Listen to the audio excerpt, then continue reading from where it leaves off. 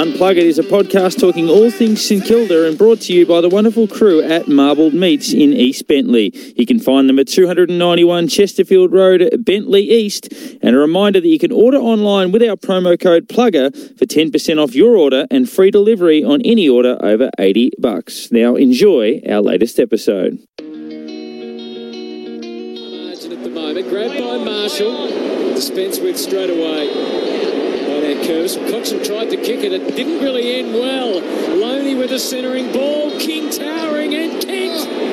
He has that ability to kick a goal, Dean Kent. And he's put it through for their fifth of the opening term. And well done to St Kilda.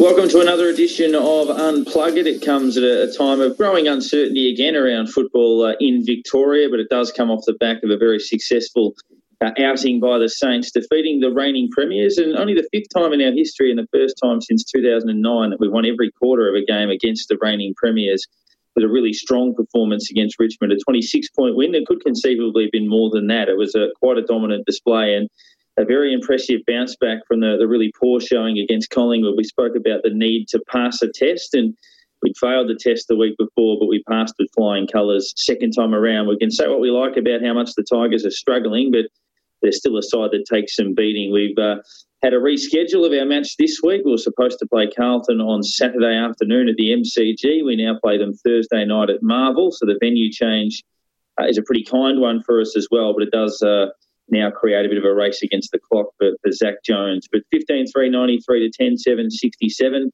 Plenty of good players, and the votes will be a lot harder this week. Nick, starting with you.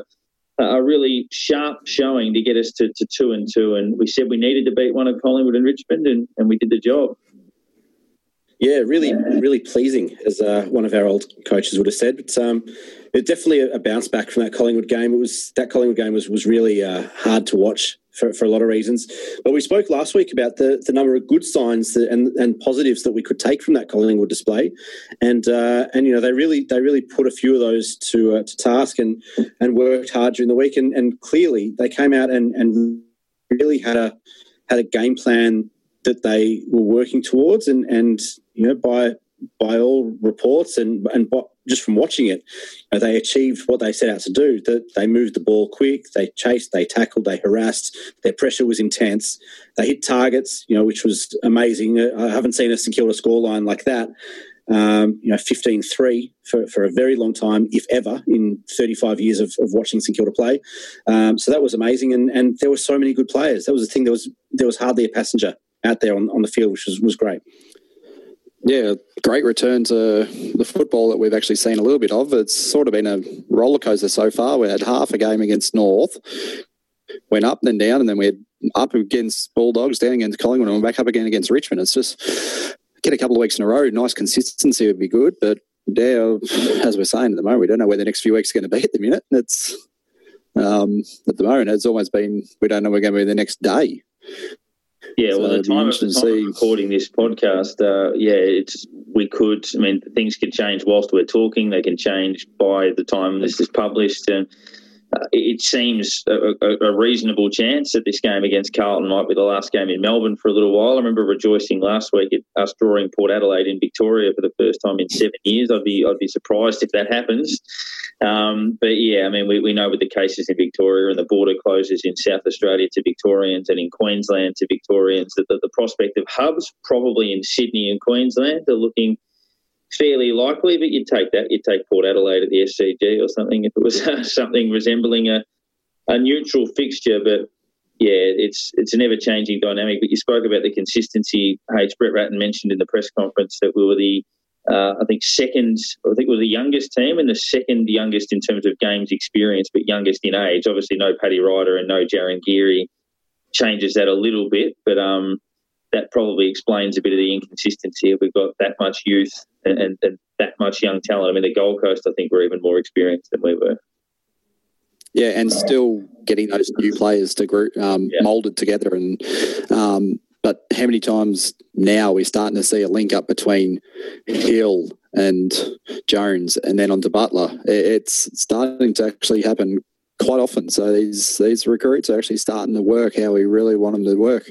So, Nick, I guess from your point of view, I mean, with the revised schedule, I know we'll talk about it a bit more with the preview a little bit later on, but bringing Carlton forward 2 days might not be the best news for Zach Jones, but he was important. But we did show he was close to best on ground at halftime, didn't play after that, and we were able to maintain the rage without him. Yeah, we still played good footy. I mean, the thing, he's really surprised me, actually. I thought he could play a role for us. I didn't expect him to be as good as he has been for us.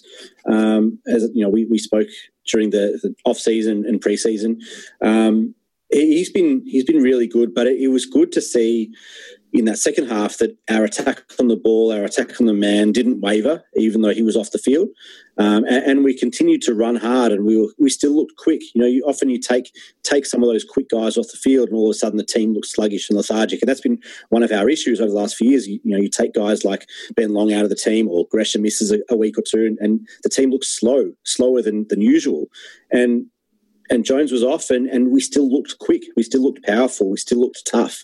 And so that was clearly something that the group's been working on, and Ratton and the coaching team has been working on over the journey. But look, it's not ideal if he doesn't make it up, and those 2 days probably would make the difference by all reports. But look, if he doesn't play, it's probably not the end of the world based on that second half. I was just bringing the game forward. Is Gresham able to look out of his eye yet, or?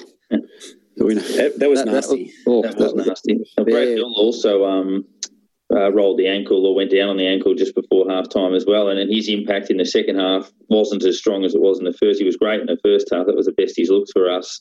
I think he had 13 possessions at half time and maybe 6 in the second half. So not a bad effort, obviously, with Hill restricted, Gresham restricted, and Jones out of the game, that we were still able to win the third and final quarters. Dan Butler, terrific again.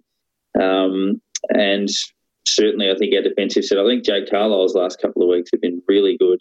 9 marks in each game, but a couple of his spoils, being able to keep Lynch and Rewalt reasonably quiet down there was pretty good for us as well. I think if Hill's okay, and he seemed okay after the game, as long as he pulled up fine the next day and he's able to do a bit of training, I think he plays regardless. He seems like one of those guys that just needs continuity and just needs to keep playing. Even if he's got a couple of sore spots or a couple of niggles, he just needs to keep playing. Because the role that he's in, where he's really tasked with running both ways, he's the best kick by foot, and he reads the play so well that he just needs to be in there just for that continuity, for consistency. So I think he plays regardless, unless something's really not right with that ankle or that leg. But yeah, Carlisle's looked almost back to what he looked before his back injury of the last couple of years. He looked agile. He was moving well, hitting contests and hitting the ball at speed, and you could see the way that he jumped off the ground, that he didn't seem to be hampered by any lower body injuries. One of the things that when he came back last season is that he still looked slow. He wasn't able to push off the ground. He couldn't impact contests. And I'm sure everyone has seen the spoil where he came over the back and the massive fist to punch the ball away. But even outside of that particular one, he was still really impressive in getting to the ball and hitting the contest. And probably his best game for the club, I would think. What he does, he gives our back line structure. And we know that when he is out there, he does basically set up the back line. He'll to help players, you need to be here. You need to get there. And then when the ball comes to him, he does what he needs to do. It's just the structure that builds there that we can build from that back line, which seems to be working. We build from there, we build into the midfield and the forward lines. It's all starting to fall into place. So that's where it starts from. It starts from that back line. If we get that right, then everything else flows into place afterwards. It shows how important structure is, because you mentioned how important Carlisle is to structure. Look at someone like Max King, who's just new to the game, new to the team. He's played 4 games of footy, and wasn't his best game by any means, but just him being there and impacting the contest, being able to take a defender out of the play, even used as a decoy at some times. The importance of that structure and having guys that know their role is really important. And it seems like everyone who runs out on the weekend knows what their job is and knows what they're meant to do. And that's something that we haven't seen for a while. nice segue into the votes. A pretty even spreads. Jones would have been in the votes at halftime, probably falls out of contention there as well. There weren't too many guys that really struggled. I might kick it off first with mine, sort of agreeing with the medal honours on the day that Dan Butler was our best player, probably for the second week in a row, 16 possessions and 3 goals. The goal he kicked just before three-quarter time was enormous for us. I actually gave 2 votes to Jack Geale. There were plenty of players that were in the mix, but his clearance work and tackle work and grunt work was terrific, and could have gone anywhere with the 1 vote. Could have gone Carlton, could have gone Billings, could have gone any number of places. Tim Membry also could have conceivably got a vote, but I've squeezed Rowan Marshall in. I know Nankervis was pretty good as well. So that was a good battle. He didn't dominate that position, but he was back to his best. Kicked a couple of goals at about 30 hit-outs and near on 20 possessions. So that was the Rowan Marshall we're used to, and obviously it came when he was rucking solo. So I went 3 Butler, 2 Geale, 1 Marshall, Nick. Yeah, I went 3 Butler again. There's not much more we can say about Dan Butler. He's fit into the forward line seamlessly, and he knows what he's doing. He looked like he knew that Richmond defence like by the back of his hand, and he knew exactly what he was doing, what they were going to do, what their plans were. I gave 2 to Brad Hill. I thought that was his best game for the club. His running both ways was impressive. His skills were good. And he seemed to, I guess, marshal a little bit of the midfield group and show a bit of his leadership skills, which was nice. I haven't kind of seen that yet. And got a fair bit of the ball. So he also pumped it forward, I think something like 350 metres gained, and that was the highest of any player on the ground for us. And I gave 1 to Jake Carlisle. Like I said, I think it was probably his best game for the club since he moved across. The 9 marks and the reading of the play down back was impeccable. And like you said, could have gone to anyone. Jack Billings, Rowan Marshall. There are a lot of players. Jack Geale as well that could have taken that 1 vote too. And yeah, very similar again. Again, Butler, we can't go away from that being the best on ground. It's, I think we said in the preview for this game that what's the chance he will come out and get the best on ground against his former team, and well, there we go, it happens. 2 again, I got to go with Hill as well. As just given all the numbers and everything there, and that includes the time he was off the field as well. So it's the impact he had on the game when he was on the field was massive. If you played the whole game, you can just imagine what he could have done. And for the 1, I've got to go to Ben Long again. He did his job, and that's all he's asked to do. He had the 1 error early on in the game where he tried just to run through a few players and didn't quite get through, but we want to see him trying that sort of thing. We want to see him break the lines. We want to see him clearing the ball out and basically taking on the game. That's what he's there for. He's there to provide that run out of the back line. But otherwise, every time he got the ball after that, he did something with it and had an impact on the game. He certainly did, and yeah, he got better as it went along, and that's exactly right. You want to see him continuing to take the game on, and overall, it was a pretty even spread. Ben Patton did a job again. Hunter Clark continues to tick along nicely. Caulfield, whilst occasionally he's a little bit jittery with ball in hand, certainly seems to settle into matches as it goes. So he's tracking well and hopefully stays in the side as well. Obviously, the practice match wasn't all that encouraging. We lost to Richmond by 90 points, I think, in that game. Luke Dunstan set to miss 10 to 12 weeks, which in this current era is probably the rest of the season, with a torn pec, which is a very nasty injury. So obviously effectively tearing the muscle off your chest. And tough customer, Luke Dunstan, so he'll obviously work pretty hard to get back. And I still think he has an important role to play when he's fit within our 25, if you will, 25, 26. But he'll miss a fair chunk of football, unfortunately, will Luke Dunstan. But that was our review of the clash against Richmond. The Saints have got plenty of famous fans and plenty of fans across a number of other sports as well. And we're going to just change tack a little bit now and check in with one of those now.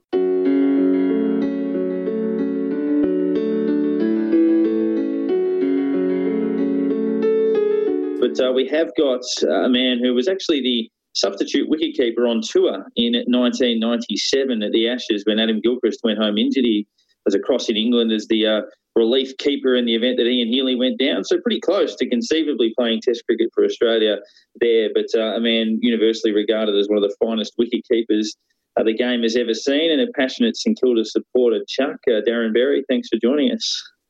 No worries, Dasher. Probably the story of my life. I was the backup for Adam Gilchrist, and I've been the backup for Maxie Hudson tonight. So the theme continues. Late call up off the bench. It's terrific that you've been able to honour that for us. But you've got a background as well. We are actually speaking to a former St Kilda player. You were down there in the mid-'80s playing under 19s. We spoke to Nathan Burke last week, and he was playing under 19s in that same season. He was actually. When I was playing in country Victoria down your neck of the woods, Dash, in Monthaggy. And, I was invited down to practice, long story short. And I remember the Garrett boys from Cranbourne, Chrissy and Paddy Garrett, who were very good footballers. I think Chris broke his leg in a reserves grand final. Some of your boys there, although you're a bit younger than me. Anyway, long story short, I finished up playing, I think, 3 matches on country permit in the under-19s. And, Nathan Burke was in that side. Stewie Lowe was the captain, but he'd already gone up to the seniors. I think Craig Davenport played in one of the games, and he was a superstar back then. A couple of other guys were Merriman. I think Gordon Fode might have been around from memory. So, look, it seems a long time ago now. I think it was 86. And I thought that I was, going places. And I remember hurting my ankle at Moorabbin one night towards the end of the year, and thought I was a chance to go up. And I heard John Beveridge, who was the recruiting manager. I heard him one day after one of my games in the under-19s, and he said something along the lines like this. He said, "I like the young kid from Monthaggy. He's got really good hands." And then someone else said, "But by Christ, he's slow." And I'm not sure that suited Dash down at Moorabbin. I was sort of Greg Burns without the skill, but that was where my passion for the Saints was born, and I've followed them ever since. If the truth be told, Dash, as a young kid, my old man was a Fitzroy supporter, and he used to take me to the Junction Oval, ironically, the former home of the Saints. So as a young boy, I was Fitzroy, just because Dad followed. And then as a teenager, I sort of made my own choices, and playing at St Kilda in the 19s with all those guys, I then sort of moved across and been a Saint ever since. Chuck, you mentioned overhearing that conversation with Johnny Beveridge, and obviously in the history of the St Kilda Footy Club, people who Johnny Beveridge rates are generally pretty good footy players. Was there any hope of making it pro with the club, or was kind of cricket it, and what happened there? No, as a young kid, to be honest, footy was I played every sport in the country, as country kids do, but probably football, basketball and cricket were the 3 that I felt maybe I'd have a shot at. Footy was definitely number 1, and I've always said that. And the dream of playing, when I went to St Kilda, I was playing seniors in Monthaggy when I was 15, and I always thought footy would be my go. But looking back now, I played those games at that year. I think it was 86 from memory. I should have had a look when you rang me. And then in the next season, I actually got selected in the Victorian and Australian under-19 teams. And from there, I got offered a scholarship to the Institute of Sport in Adelaide, where the Cricket Academy was based. It's now in Brisbane. So cricket almost chose me over football. And then, to be brutally honest, after those 3 country permit matches, I thought I did okay. I kicked a couple of goals against Carlton at Moorabbin. I remember Dean Gregg was actually playing for Hawthorn in the under-19s. I've got great memories of those, illustrious 3 matches. But I don't think St Kilda had the same aspirations on me as I had on them, to be brutally honest. And cricket chose me, and that was pretty much it. So you were touted as basically being a little bit slow. There's no possibility that was actually due to the local showers that happened down there overnight, and knowing that under-19s generally played reasonably early on in the day, I'd assume it was actually quite wet at that point in the morning. Yeah, no, it was. And, it was hard work. But, you look back now, and I always wonder, and now I've got kids, and they say, "Dad, do you think you could have played?" I love my footy, and, I think my claim to fame back then was I was first ruck rover, and Nathan Burke changed with Berkey on the half-forward flank. Well, he went on to be a club legend, and what a legend he was, and I never played a game. So, I'm one of those bloody what-if stories. I just don't really know. If I never made the cricket that off season. Would I have been invited back the next year? I don't know, but I don't remember getting a call from Johnny or from any of the coaches to say, hey, we really think you should choose footy. Whereas I played cricket with Robert Harvey at Fitzroy Doncaster when he's a bit younger than me, Bobby, and he was a very good cricketer. It'd be fair to say that the Saints were basically stopping him from playing cricket. That's a fair call because he is a champion. He's my favourite Saint. But they never did that with me, so I think the message is probably pretty strong. Too fat, too slow, go and stand behind the stumps. One thing John Beveridge did say, though, was that you had very good hands, and your hands obviously carried you through that next phase of your career with the glove work. That 97 tour, I know it's sort of a bit of footy involved in that, but you and Shane Warne was obviously on that tour as another St Kilda supporter, and the Saints had that barnstorming run through the winter that led them towards the grand final. I imagine the Ashes series would have gone at least into August, sort of getting close to the finals. Can you recall much about, I mean, it's 97, we don't all have iPhones and iPads to watch games and live stream, but were you guys able to follow the Saints a little bit over there during that run, or even during other tours you've had overseas to places like India, etc.? 100%, Dash. We did, and Warnie and I were adamant about it to try and get hold of scores, and wherever we could get some footage. In England, they sort of had an AFL show once a week, and we made sure we watched that. I mean, Warnie and I were the ultimate nuff supporters, to be perfectly honest. But we always wore our Saints footy jumpers. Occasionally we'd have a cricket session. You're allowed to wear your footy jumper. And there was a strong... So that was with my brief stint with the Aussies. In the Victorian team, there was a lot of St Kilda supporters. David Saker, Warren Ayres, Simon O'Donnell, when I first started, was another former player down at the Saints. So there was a strong flavour, and I distinctly remember watching the 97 grand final, sadly. We were in Darwin on a pre-season trip, the Victorian cricket team, and at half-time and three-quarter time, myself and David Saker and Warren Ayres were very excited, and we thought the drought was broken. And then, unfortunately, Darren Jarman stepped in and broke all our hearts. But I distinctly remember that being in Darwin in 97. And then I was in South Africa working as a cricket coach, ironically, then with the South Australian team when the horrible bounce happened to Stevie Milne. So, yeah, I've been overseas following a couple of times and watched the heartbreak. But as you know, Dash, now I commentate the footy. I really love the footy and I commentate the football. I've worked with you a little bit and been lucky enough to do a few of the Saints games this year, and I'm actually doing them this Thursday night against the Blues.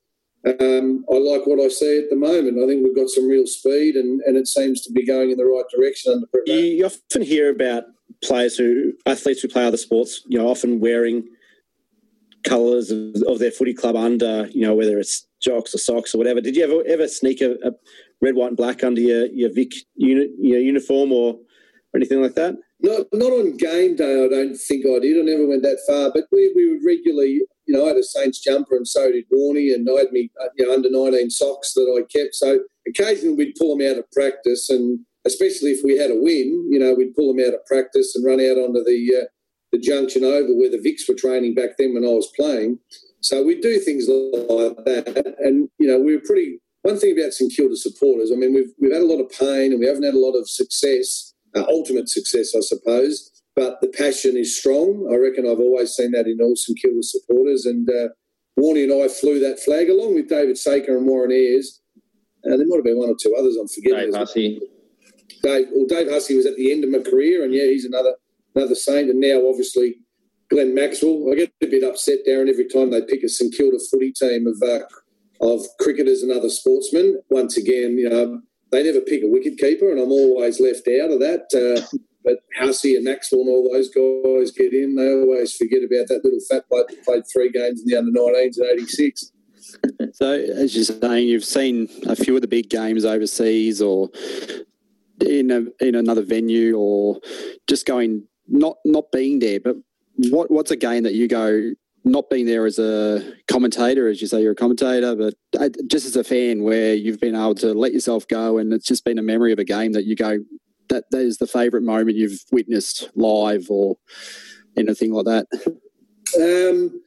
Yeah, good question. Hard one. I suppose probably for the wrong reasons. The one that stands out is, as I said before, that 97 grand final in Darwin, because we were all we had a day off to watch the final up there, and it'd be fair to say the Saints supporters, we were probably getting ahead of ourselves at half-time and three-quarter time, and we felt that this was it. And then when Jarman stormed over us, even people that weren't barracking for the Adelaide Crows, the rest of the Victorian squad became Adelaide Crows that day because Berry and Saker. I'm not remembering Warney being there, because he might have been away with the Aussies, but I remember Saker and myself carrying on like two bob watches at the Saints, and I had one of these around my neck, of course.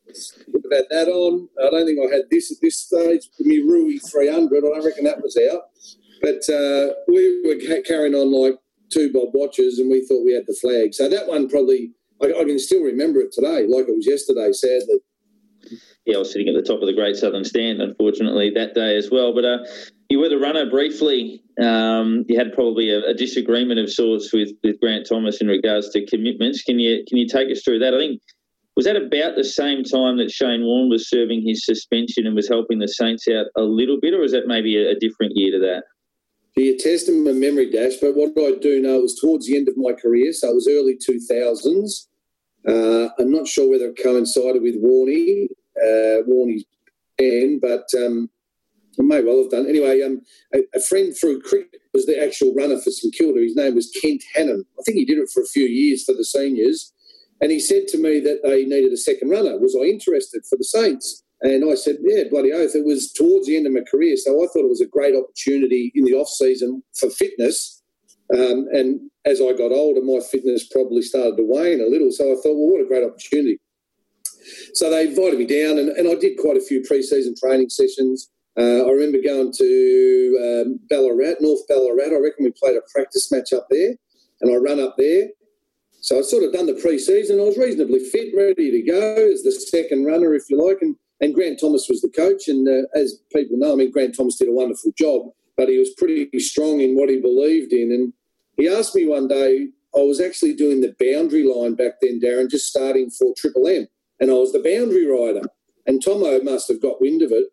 And I said, yeah, I'm doing the boundary for Triple M. And he goes, oh, no, I'm not comfortable with that. Anyway, he sort of forgot about it, and we went on through pre-season. And I said, yeah, I'm going to be doing the boundary. Season starts, and I did round one against North Melbourne at the MCG. I remember it. I almost got caught inside 50, which would have been a free kick. When they were kicking in, I had to run over the boundary line at the MCG. And it was a tougher job for, you have to be pretty fit to do that job, and Tomo was quite demanding.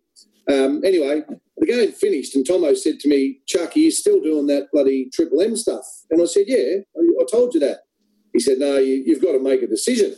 He said, it's either this mob or you do the media. And I was a bit taken aback, and I said to him, Tomo, I'm captain of the Victorian cricket team. What are you worried about? I'm not going to reveal any secrets. You have my 100% faith and trust, confidentiality, mate. There's no way anything that's said behind closed doors. No. He said, no one at my club will be involved in the media. And to be honest, I was pretty upset. He said, I'll give you 24 hours to think about it. Now, most runners were getting a little bit of pocket money. I didn't want any pocket money to be down at my Saints. What a privilege it was to be the runner for the team. And, Rui and Cozzy and Milne and all those guys I had a relationship with. Tomo said, I'll give you 24 hours to think about it, Dash. He rang me back the next day. I still remember where I was. I was living in Surrey Hills. He said, what's your decision? I said, Tomo, I can do both. He said, thanks, Chuck. See you later. That was it. I got the sack. Gone. I was pretty pissed off, to be honest. He's not on my Christmas card list, Grant Thomas, but I think he did a wonderful job as coach. You got the one game, I guess. One game, all pre-season for one game. I spent my whole life wanting to play for them, boys, and wasn't quite good enough.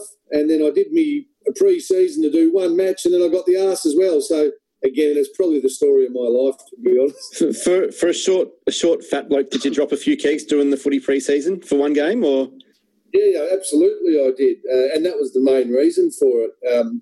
The cricket, I was getting older. I was early 30s. Actually, probably because I retired at 34. So I reckon it was in my last year, to be honest. And I lost a few kilos, and so it served a purpose in that respect. But I was pretty keen to do the season, and then I got chopped off at the knees. So I remember at the time I was bitterly disappointed. So Come on, Tomo, what was going on there? Do you get to many games these days at all, or do you got other jobs at the moment that are keeping you away from it a little bit, or what are you able to get there as a spectator and go? Well, obviously not at the moment. That's impossible for anyone. Yeah. But as a spectator, not calling the game, are you able to get yourself there at times? Yeah, I go whenever I can, but I do call football on K-Rock for the Geelong station, the old 3GL K-Rock footy, and I tend to do 2 matches a weekend, so it does make it tough, and I've got a young family as well. But they're pretty kind. They try and roster me on to a lot of St Kilda games, so I'm sort of there working, but pretty lucky to be able to commentate. As I said, I did the game last week against Richmond. I did the Bulldogs match. I missed the Collingwood one, which was good. And then I'm on again this Thursday night to do the Blues match. So, I see them a bit in that role. And then if I've got a free game and there's a Sunday game at Marvel or something, I'll definitely go along. My oldest daughter's a St Kilda supporter, not as passionate as Dad. And then my middle daughter's Geelong. I don't know what happened there. She slipped through the cracks. And then I've got a 12-year-old son who's playing football down at Mount Martha, and they wear St Kilda colours, so that's a winner. But to break my heart, boys, I don't know how this could possibly ever happen. He barracks for Richmond. So that's devastating. I got bragging rights over the weekend, obviously. I was singing the song when I come through the door, and his words were, yeah, Dad, but you still haven't won a premiership in your lifetime, and I'm 12 years of age, and I've seen a couple already. So it'd be fair to say he had the last laugh, the little smart ass. He's only 12 and he got the last laugh on me. It's cutting. It's hurtful.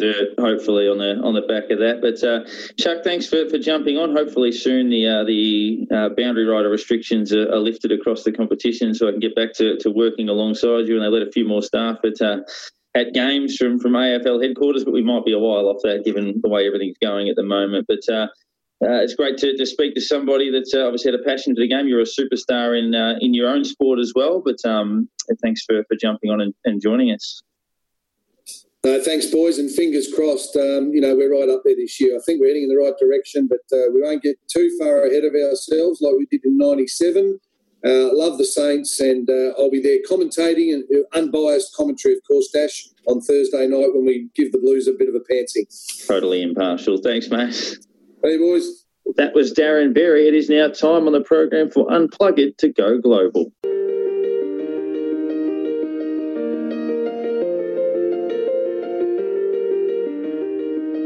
We are taking a look at a bit of a fan focus on today's program. We spoke to Chuck Berry a few moments ago, and Ollie Geale, you would have heard his voice a lot over Australian radio back in the day with a lot of colleagues of mine as well, but he's made the successful venture over to the UK, had the joy of interviewing Jurgen Klopp prior to the season, which is back a while ago now, and obviously Liverpool, a historic season for them, so a very timely interview. And also a part now with BT Sports and Optus with a terrific program with Mark Schwarzer, but also the first AFL program beamed regularly overseas, and that is obviously the growing nature of the game that we are seeing. But Ollie, thanks for joining us, and great to have the hot cross bun jumper circa 97 on the front there. Yes, that's it. No, it's an absolute pleasure. Anything with pure milk on it has my tick of approval. But just while this might not sort of translate for listeners, but I'll just take a quick sip out of my drink bottle,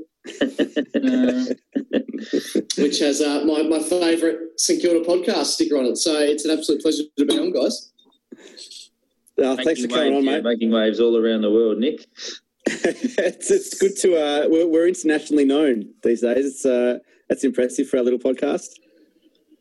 Absolutely. No, I remember downloading one of your podcasts and listening to on the tube because obviously once you go underground, you can't connect to Spotify or anything. So downloading that and listening to a bit of Saints news on the underground. So it's a pleasure. So I appreciate you doing this and, leaving guys like me, around the world being able to keep up to date with all things St Kilda. It's awesome. So, Ollie, before we get into your St Kilda fandom, tell us a bit about what you're doing now. You've got the podcast with Mark Schwarzer and as I understand it, the first standalone Australian show on international TV. Tell us about that.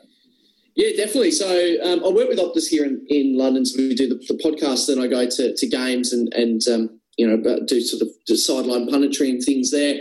But from an AFL perspective, BT Sport Play have been playing the AFL for about 8 years now, but they've never done any content around it. And as you quite rightly said, Nick, it's not been done outside Australia. So during this period, there's virtually nothing else going on. So, with the Premier League starting to come to a close, German football, which they have come into a close, it was a really great opportunity to reach out and go, well, let's throw caution to the wind, throw some stuff at the wall and see what sticks. And we've been lucky enough to go for it. So we do one show and game a weekend, and it's awesome. It's pretty elementary stuff. It's just sort of getting people used to the game over here, but it's good because if you get a player's name wrong, no one knows. So it's good. You just get to keep going. So pressure's off. So it's good. I was going to ask, how did you go with explaining the game, explaining the concept of what it is we do over here is to the locals? And you've walked down the street in that jumper. Has anyone pulled you up and said, what are you wearing? Yeah. I mean, they can't get their heads around the fact that there's no sleeves. That throws people off, a fair bit. Well, I suppose the hard thing is, the challenge from my perspective is to go, for example, my best mate who lives here has been living in London for 15 years. So you've got people watching that just, have always loved the game and want to, just watch it like they would if you're based in Melbourne or Tassie or Adelaide or wherever. But then you're also trying to promote it to people that have never watched it before. So it's quite a difficult thing trying to walk that line. I think we do it, but it's you learn every week, because obviously if you're doing it back in Australia, you don't really have to start from the ground up there. You can just sort of, there's that assumption that people kind of know what you're talking about. So there is a level of you say for example, when we were talking about the Hawks going to GMHBA, they go, well, they'll find it very difficult. And, of course, we all know why. We understand that there's different dimensions to that ground. But here, football grounds are the exact same size no matter where they are. And so there's little things like that where you can take a little bit of a deep dive and explain as to why that is. I still personally don't understand why that is. I think they should probably all be the same size. I don't really know why, but you let them know. So, yeah, that's sort of how we toe that line. Yeah, and obviously now with even the rolling fixture, I mean, over there in England, the Premier League fixture is relatively set. They're jamming games in now towards the end of the season where teams are playing every sort of second or third day. But I would imagine that trying to explain something to English fans about Australian rules football that has never actually happened in Australian rules football before, like fixtures changing and game postponements and stuff like that, would be really difficult as well. Yeah, well, it's good. I quite like it because obviously I'm a big fan of both codes. But what I've learnt since being here is the Premier League are very traditional. They're very, a bit hoity-toity, nothing changes. So this is obviously, for them, they go, well, what do we do? Like, this is huge. So it's good to see that the AFL are doing their best to just go with the flow. I think we're all pretty much aware of that. So I always like to look at the positive in things, guys, and I think the positive will be with this is we've given things a go. Does shorter quarters work? Maybe at the end of things we might learn that it does. It might not. But, it's just a good opportunity to, I think from afar it's really great to see the AFL are just throwing it all up in the air and going, well, let's just see what happens. Let's give things a try. So forgetting the fact that you're in sports media yourself, what's it like being a footy fan overseas? I've travelled a fair bit. I've spent a fair bit of time in London during the footy season and I used to go to the old Shepherd's Bush walkabout to watch the footy. Sure. Where I don't think that exists anymore. From what I've heard. I think it does, mate. Don't worry. I think they've still got your picture up on the wall. Yeah, don't worry about that. Yeah, it's probably unlikely. There's a fair few. Don't let him in. Me there. No. But what's it like for the average Aussie? You're walking around in London, footy fan. Where do you watch games? How do you do it? Well, so you've got two options. I'm not going to give them too much love, but you can do the Watch AFL app. But then my preferred is BT Sport, obviously. And we show pretty much, I think there's maybe 2 games around that we don't get to watch. So you certainly got a lot of ways to be able to physically watch it in your house. As a fan, I actually really like it because obviously in Australia, being used to watching Premier League, it's frustrating, but there's a charm in staying up late or going out and coming back and watching the 9 p.m. kickoff or the 10 p.m. There's something about it that's quite fun. So here, I quite like on a Saturday morning waking up at 7 a.m., pot of coffee, Baileys, meat pie for breakfast, all those little things. It's great. It's actually really good fun. the one that's a struggle is the grand final, because that's on at about 3 a.m, I want to say. And so to be able to, we mentioned Shepherd's Bush there, or so the Slug and Lettuce, there's some of these places that play the games. For finals footy, that can be a bit tough. But for when you're watching it at home, I really enjoy it. Yeah, I like it. So especially being a Suns fan, you get stitched up with a 4:40 on a Sunday, but you get to wake up on a Sunday morning. It's 8 o'clock in the morning. This is actually all right. It's pretty good. So obviously you're trying to sell the game over there, but are you trying to sell the Saints too? That's the question. Give us the spiel. Give us what do you tell them to say? Okay, come on, jump on. Well, this is the funniest thing, because I'm waiting to see how many weeks it takes for BT to realise, why are we still getting more St Kilda people on? I'm just slowly and I've got I can't turn my camera around, but I've got on the wall the 140 years commemorative jersey. The one where we've got all the players that have played, and that's all signed. Got that up on the wall. Every opportunity I'll suggest, because I get to pick a game that we'll do. So we've got. It's a bit late notice to do Thursday's game after the fixture was changed, but we're doing the game the week after, and Jack Steele on, and just suddenly, without anyone noticing, just trying to push it as best as possible. Real like that episode of The Simpsons where they try to get people to join the Navy. It's a bit like that. So just halfway through a sentence, I'll just go Saints. And then continue, and then no one knows. It's brilliant. Not playing I'll win the Saints backwards, are you? And nothing like that. Well, we're only 4 weeks in, Dick, so who knows? It's subliminal. You mentioned the grand final. Obviously, a night grand final wouldn't be too bad. That would move it back to about 7 or 8 o'clock in the morning rather than 3, I think. But I guess just a last one from me in terms of your background. Who are your St Kilda heroes growing up? Obviously, you've now got access to a few of the guys, but probably a similar vintage to us, growing up with Harvey and Hayes and Rewalt and these sorts of people. But who are your heroes? Well, it's tough because, when people answer this, you're right. If you're from this sort of age and era, you've got probably 4 or 5 generally that we choose from. So I try and go, look, Stephen Milne for me is the one. I love what Rui Hubs and Hayes and even Aussie Jones was up there for me. But, I'm a similar size. When playing footy was I tried to emulate him, and, I've still got 44 is my favourite number and things like that. I just, I actually, I heard you guys talking about what's the channel. Is it St Kilda Archive Games? The St Kilda Saints FC Archive. Yeah, that's it. So we heard about that, going back and watch.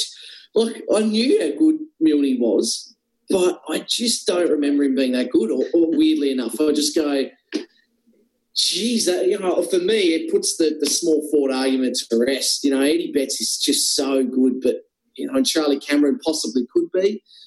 But watching what Milne was able to achieve, he was mega. He was a special one to watch for me, for sure. So last one from me, mate. What was it like growing up? Were you always a Saints fan? From what I understand, you spent a bit of time in South Australia and Adelaide. How'd you come about supporting Saints, and was it a family thing, or what was that like? Absolutely. So my dad's, great story from my dad. He grew up in Moriarty, but it's near Latrobe, northwest Tasmania, and that's Darren Baldock country. And so he was like, right, I'll be a Saints fan. And Nan managed to go to the butcher where Darryl Baldock's parents worked, and they had a pair of boots, like proper pair of, like with nails, for studs, that kind of thing that Baldock used to wear, and gave them to Nan to give to Dad. And so it was sort of sparked from there. And my mum's was also a St Kilda fan, so, it was pretty natural. But, lived in Adelaide for a couple of years. But, like, that obviously... which was just hard because we were so shocking at playing at Adelaide Oval during that period. I'd actually love to go and play Adelaide right now in Adelaide Oval. Brilliant. But during that period, it was just, it was rough. Way to lose. But, I know. Well, that's true. But, I was able to see Lenny Hayes' last game there. So there were some pretty cool moments, that's for sure. Yeah. So we've seen Liverpool already this year. What are our chances? What do you think we can break the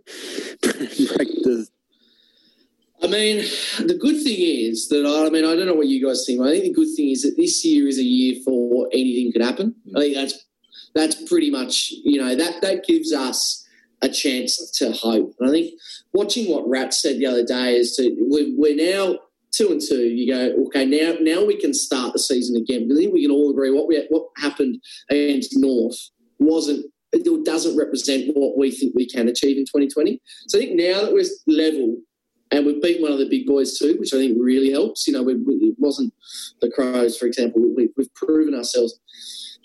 Who bloody knows? You know, who knows? If we can remain fit and we're healthy and fit, I think they're the big ones. And you look at a Port and you know the way they play, I think they're not the best list, but they're young and they're fit and strong. And so I think if we can emulate that style, mate, who knows? Fingers crossed we can be having this chat in late October, cracking a Bailey's and a pot of coffee at 9 a.m. Who knows? New Year's Eve grand final podcast. What do you reckon? Yeah, that's it. Exactly. How good.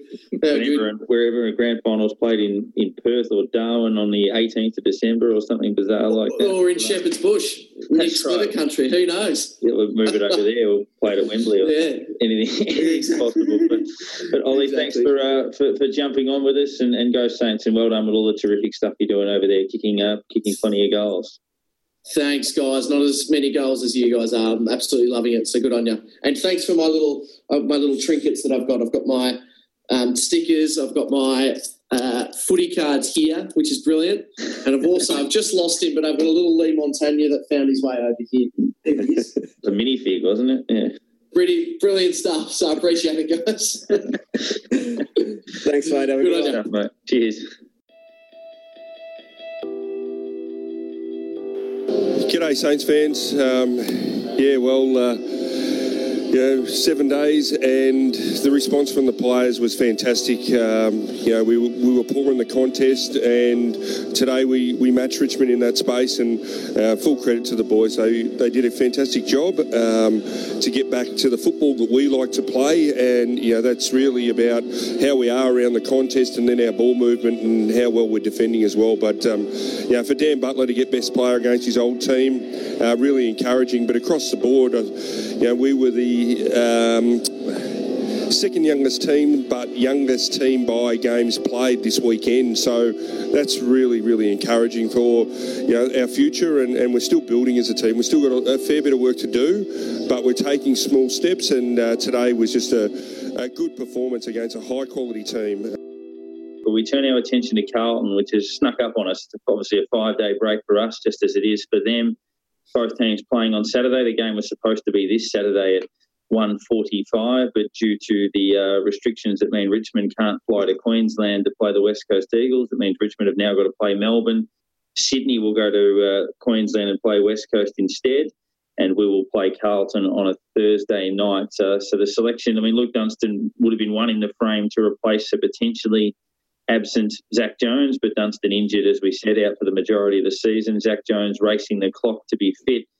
At the time of this podcast, a decision may have been made, or at the time you listen to this podcast, rather, a decision may have been made on that already. So forgive us if that is the case. But, it does look at this point unlikely, I would say, for Zach Jones to get up for that game. But fingers crossed he does. Any other potential changes? Obviously, Darren Geale is in our best team and would likely play if fit, which is another if. But H, starting with you, it's obviously hard to make too many changes, but that's one possible. Yeah, I'd keep him as minimal as possible. There's not much point changing a winning formula when you look at it.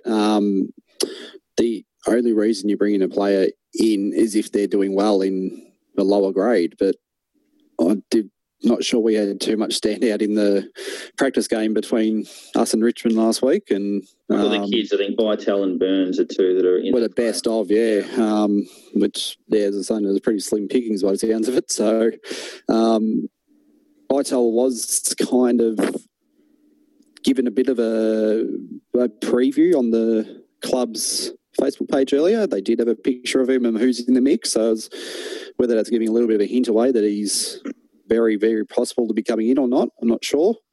But, yeah, I'd be trying to keep it as the same as possible. If Jones doesn't get up, then, yeah, maybe do give someone like a Vital a go to see how he goes.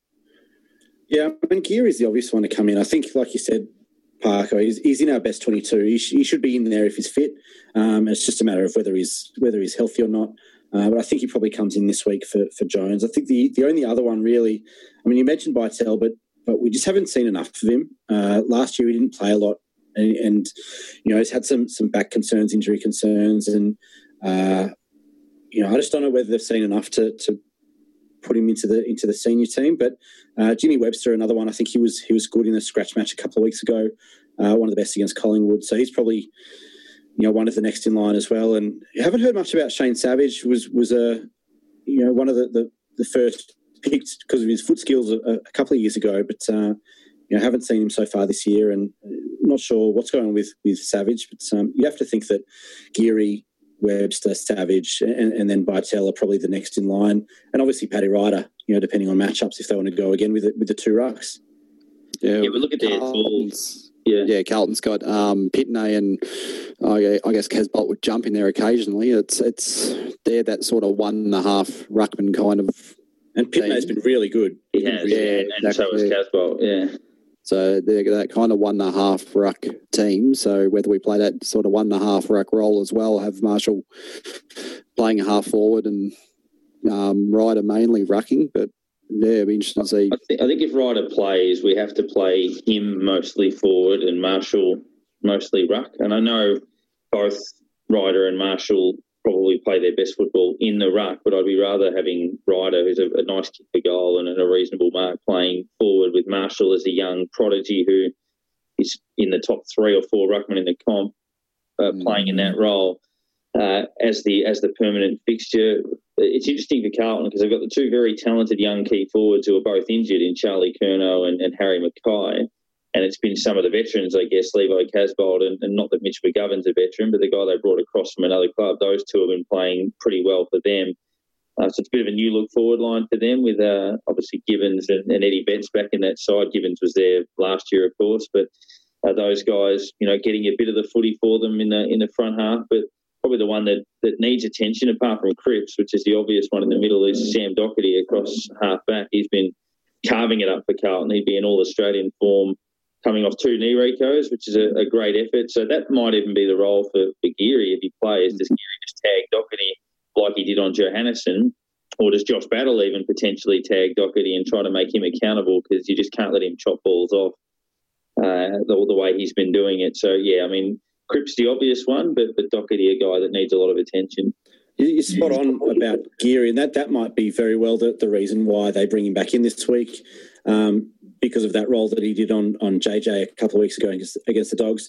You mentioned playing Ryder forward and Marshall in the ruck, and I actually agree with you. It kind of seems a bit counterintuitive, because I've been saying that the club rates Marshall really highly as a forward, but I think Marshall being around the ball more, whether that's through the middle, on the wings, is really important. And one of the things that we lack when Marshall's up, the lone ruckman, is that kind of forward ruck, because Marshall's tap work and his ruck craft isn't the best. But we've seen how dangerous Paddy Ryder can be when he's rucking up forward, and the impact he can make, even when he doesn't have the opportunity to be in, 20 or 30 centre bounces or clearances or whatever. But his impact to be able to hit up small forwards and half forwards running towards goal from ruck contests can be really important. And I think Marshall lacks a little bit in that regard, even though he does hit the scoreboard playing as a ruckman resting forward. And we saw even when he didn't rest forward, the lone ruck last week against Richmond, he still kicked a couple of goals, and he always pops up because he runs so hard forward that he's dangerous pushing forward as a ruckman, whereas as a resting ruckman, I think Ryder might be a little bit more dangerous there. So I really agree with that perspective of playing Ryder forward and Marshall in the ruck. One question I have is whether Steele, who's been really good as a ball winner so far this season, whether he goes back to a bit of a defensive role on Cripps, because it was one area, he was one of the few players that was able to get on top of Cripps at times last season, and over the last few years playing as that really key defensive midfielder. Steele was one of those few guys who got on top of Cripps at times, and I wonder if he's the guy to go to Cripps again this week. It sounds like probably it's the obvious answer. I think I suggested last year possibly that could be a role for someone along the lines of Battle. It could be a position that he starts looking at when we get against these big midfielders that are in there and hit hard and that sort of thing.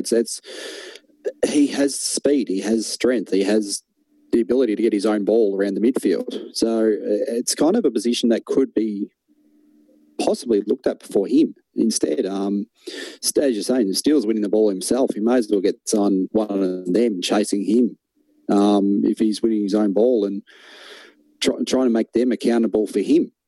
And then, I don't know, you may end up with that three-man tag going in a circle kind of thing that can happen. It can happen sometimes. It's just a matter of, I guess, who they also look at going, who's going to step on next to who as well. Yeah, they've been all right this year, Carlton, so it's obviously not going to be easy. I mean, they got blown out early by Richmond in round one, but their last three quarters were pretty good. They outscored the Tigers by about 4 goals after quarter time from memory.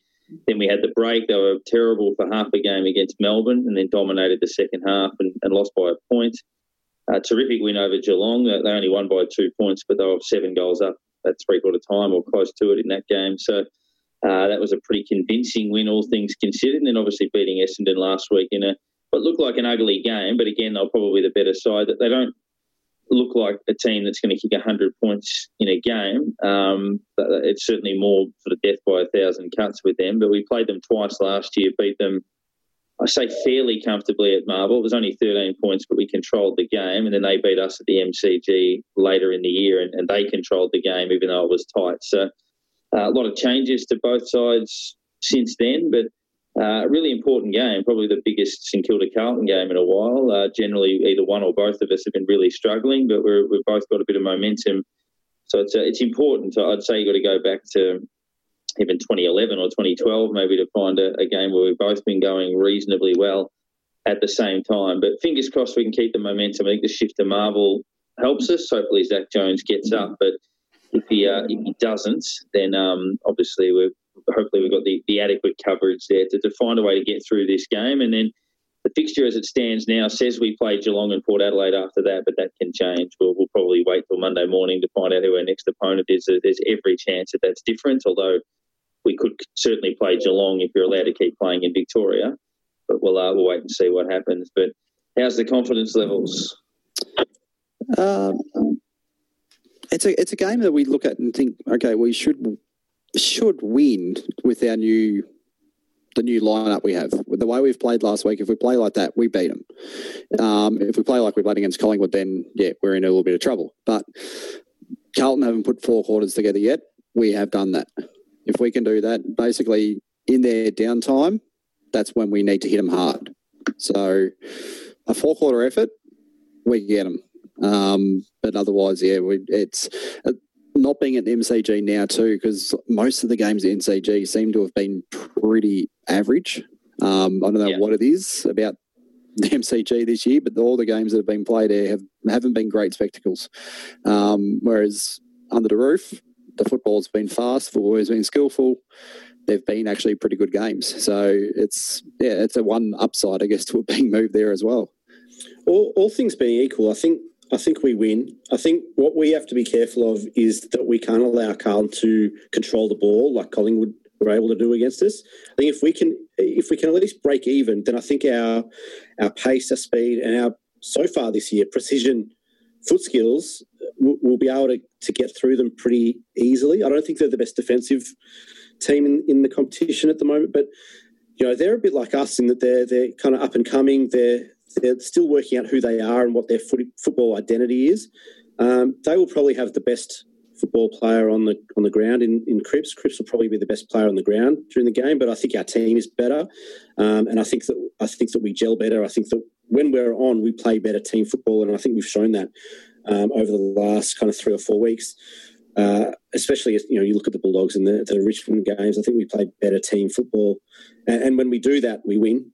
So all being equal, I think we win. Everything going right, I think we win. And even if they do have the best player on the ground, which I think they probably will, I think we still win. But it's really up to us to control the ball, keep possession, not give it back to them cheaply and easily like we did against Collingwood, and really make sure that, we control the game and play the game on our terms and not how they want to play the game. That's going to be the most important thing. But, yeah, if I had to tip right now, I'd probably say, 3 or 4 goal wins St Kilda at Marvel.